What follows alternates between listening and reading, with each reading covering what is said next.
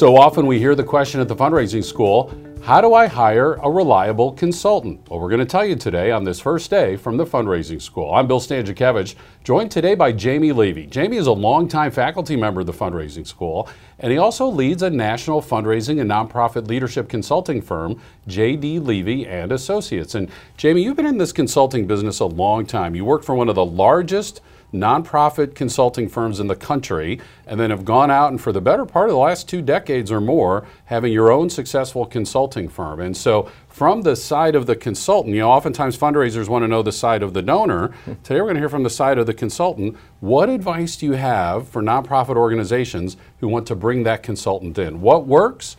And what are some cautions that you would have to offer us? Great question, Bill. First question that we always ask, and that I would say that any nonprofit has to have clarity on, is themselves. It's very difficult to engage a consultant in a successful and fruitful relationship if they're not clear of who they are and where their gaps are. It doesn't mean they have to have the answers or they wouldn't be looking for outside help, but knowing themselves.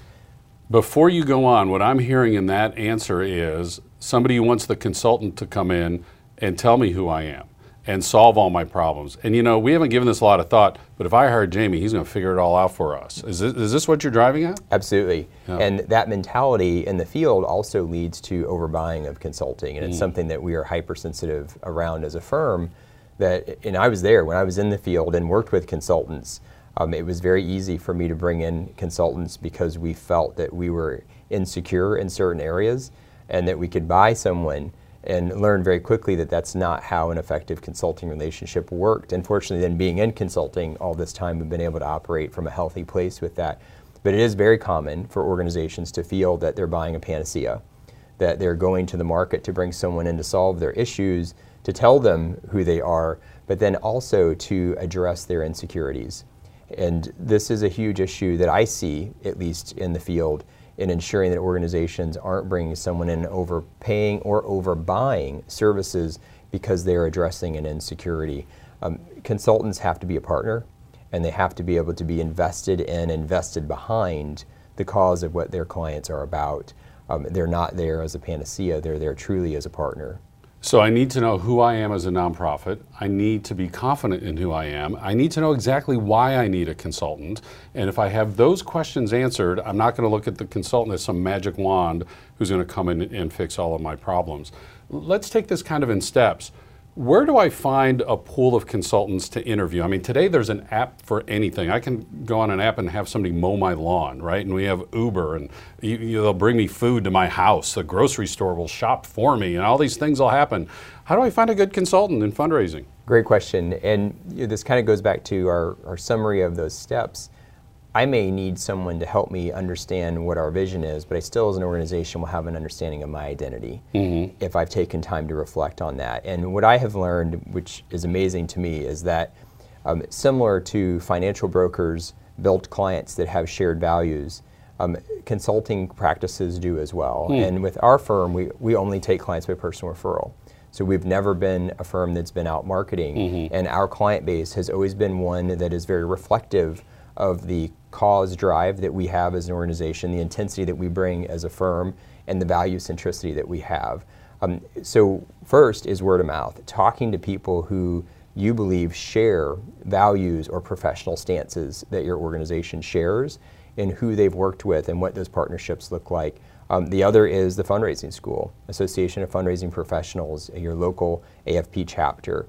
United Way, beginning to look at professional platform organizations that will have resources, guides, and name and contact information of people that they can begin to talk with. And then, of course, some of those same resources exist on the internet where someone could begin to do search. But my first recommendation is always begin to talk to people that you trust. So talk to your colleagues. Ask them if they've had a positive experience with a consultant. Talk to other philanthropic leaders in your local community. Say if you have a community foundation or United Way that is active, that you can ask them for referrals. National associations that you might be a part of, conferences that you attend.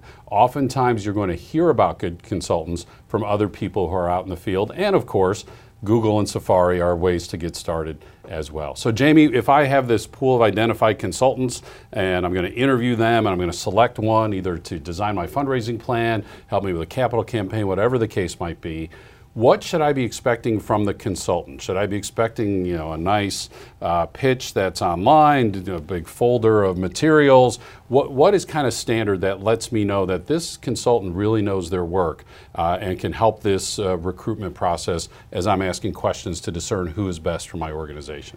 Really good question, and one with lots of answers. There are so many different approaches to how consultants begin to work with potential clients, and I can give you an example of how our firm works, which may help answer that question. We always start out with a couple of preliminary discussions, and where we begin to explore and just discover what is the need that they're seeing, is it validated?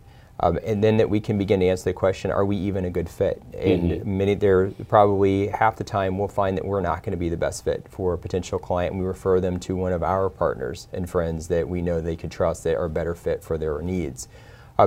For those organizations that we believe we are a fit, then we begin to scope out a working proposal. And that is deliverable based for us. We don't do anything that is hourly, it's always based on deliverable, which means our timelines are open until those deliverables are fulfilled. And that puts a lot of the risk on our firm to ensure that we have clarity on what we're all talking about and that we're all in the same sandbox of understanding. And as that gets refined then with our client, then we move to a place to where we finalize that working scope and approach so that there's total clarity of understanding with their board, with their senior staff, and how we engage. And then at that point, if we all choose and decide that this is the right partnership, we will go forward and activate the project. But all of that work is on us up front. It's unreasonable to expect a nonprofit organization to be able to go through that discovery process after you've engaged in a project with them. Part of that is what we give to them to make sure that they know what they're investing in and what partnership looks like. And for us, a great example of indicators, one of the things that we look for in client work is tension. If we're not creating healthy tension and social disruption of some form, that's an indicator that something's off in our engagement with our clients. So we're a firm that is very much focused on aggressive transformation, and there are a lot of projects that we're not a good fit for because of the focus and the nature of the work that we do, which is more organizational and longer term impact. Okay, I need to ask you a clarifying question, because at the beginning you encouraged me to be confident in who I am. Yes. And now you're saying you're only going to work for me if you can disrupt who I am. How can both of those things be true? Great question. We want to know your identity. And then as we begin to explore the sandbox that you're operating in, we may begin to discover that there are horsepower changes in the organization that should look different. We may discover together that there's a new service model that we want to explore and understand. There may be things in your environment that no one's willing to look at. So often one of the things that a consultant can bring is a voice of calling out truth and being able to speak in a loving way towards truth. There's a great quote that is that truth without love is divisive and repulsive.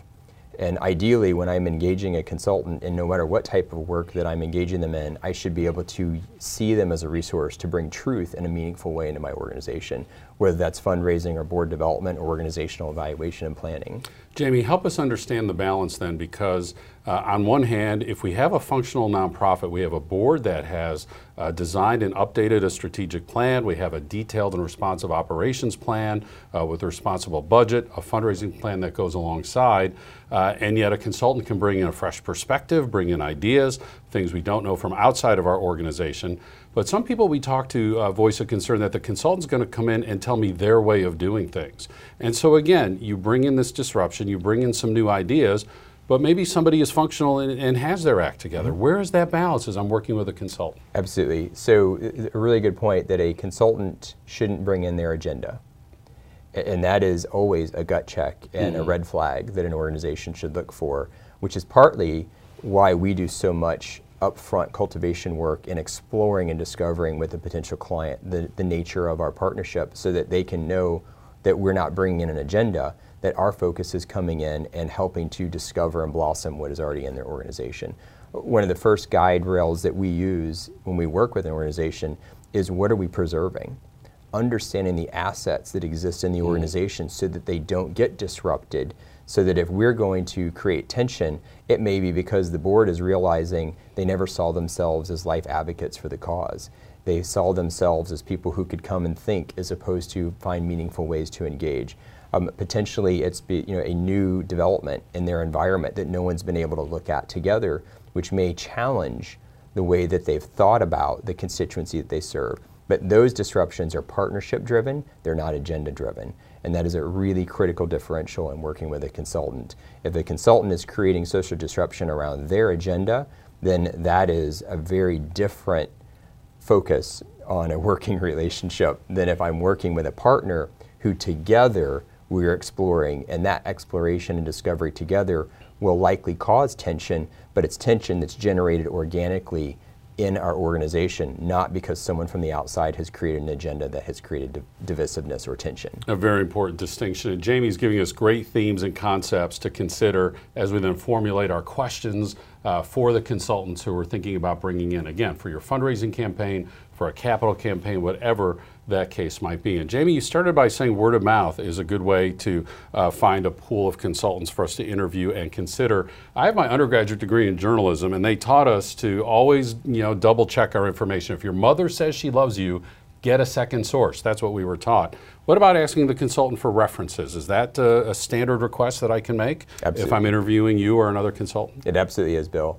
Reference is a great point and a great place. If I am talking to you and you've given me a referral of a couple of different organizational partners that you've had good experience with, by all means, beginning that conversation with them and exploring partnerships that they've had and being willing to explore. As a firm, we operate only on personal referral, so our referral basis and past client base is completely open to anybody who would ever want to explore. But that is a very positive place to go. The other thing that does is to remember what we said earlier on, and that often consultants build practices around shared values. And if I'm working and talking to people that you've worked with as a potential consultant, it also helps me to understand the nature and culture of those organizations. And do I find that my organization has some similarities with those cultures? Or do I find that those organizations are very, very different? If I'm a small grassroots organization, I may have to think differently in working with an individual who's only worked with very large organizations of a particular discipline. So some good information on how to find a consultant. And remember, fundraising, you are responsible for the fundraising of your organization. You need to be confident in who you are. You need to know exactly why you need a consultant before you then go out into the marketplace for this very helpful outside resource. We also have information for you in each of our 16 public courses offered in 16 U.S. cities. And that information is in our course directory, which you can receive a hard copy of or is available online at philanthropy.iupui.edu/The Fundraising School. And you also can learn about our custom training where we can bring any of those courses just to your organization, just to your region, or we will listen to you and tailor a course specifically for your needs. The website also has information about our quarterly webinars as well as these free podcasts. And speaking of the podcast, if you're following us on iTunes, make sure that you like us, give us those 5 stars, and then that will help more fundraisers become aware of this free resource. I'm Bill Stanczykiewicz, and now you are more up to date on this first day from the Fundraising School.